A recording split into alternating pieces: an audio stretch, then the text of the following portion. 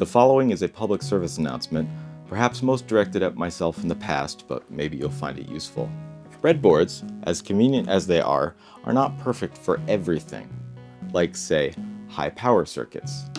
Opinions differ on what the maximum is, but personally, for anything over 5 watts, I'll move to a piece of perf board. Breadboards, especially the cheap ones, can actually melt. And then there's sensitive circuits. These spring clips inside of a breadboard create extra inductance and capacitance. So when you're building that precision oscillator, things might get a little unreliable and weird.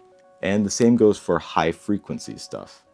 In my experience, anything over 1 megahertz starts to get kind of wonky on a breadboard. So stay sane and use the right tool for the job, which, FYI, might be a proto board. Just saying.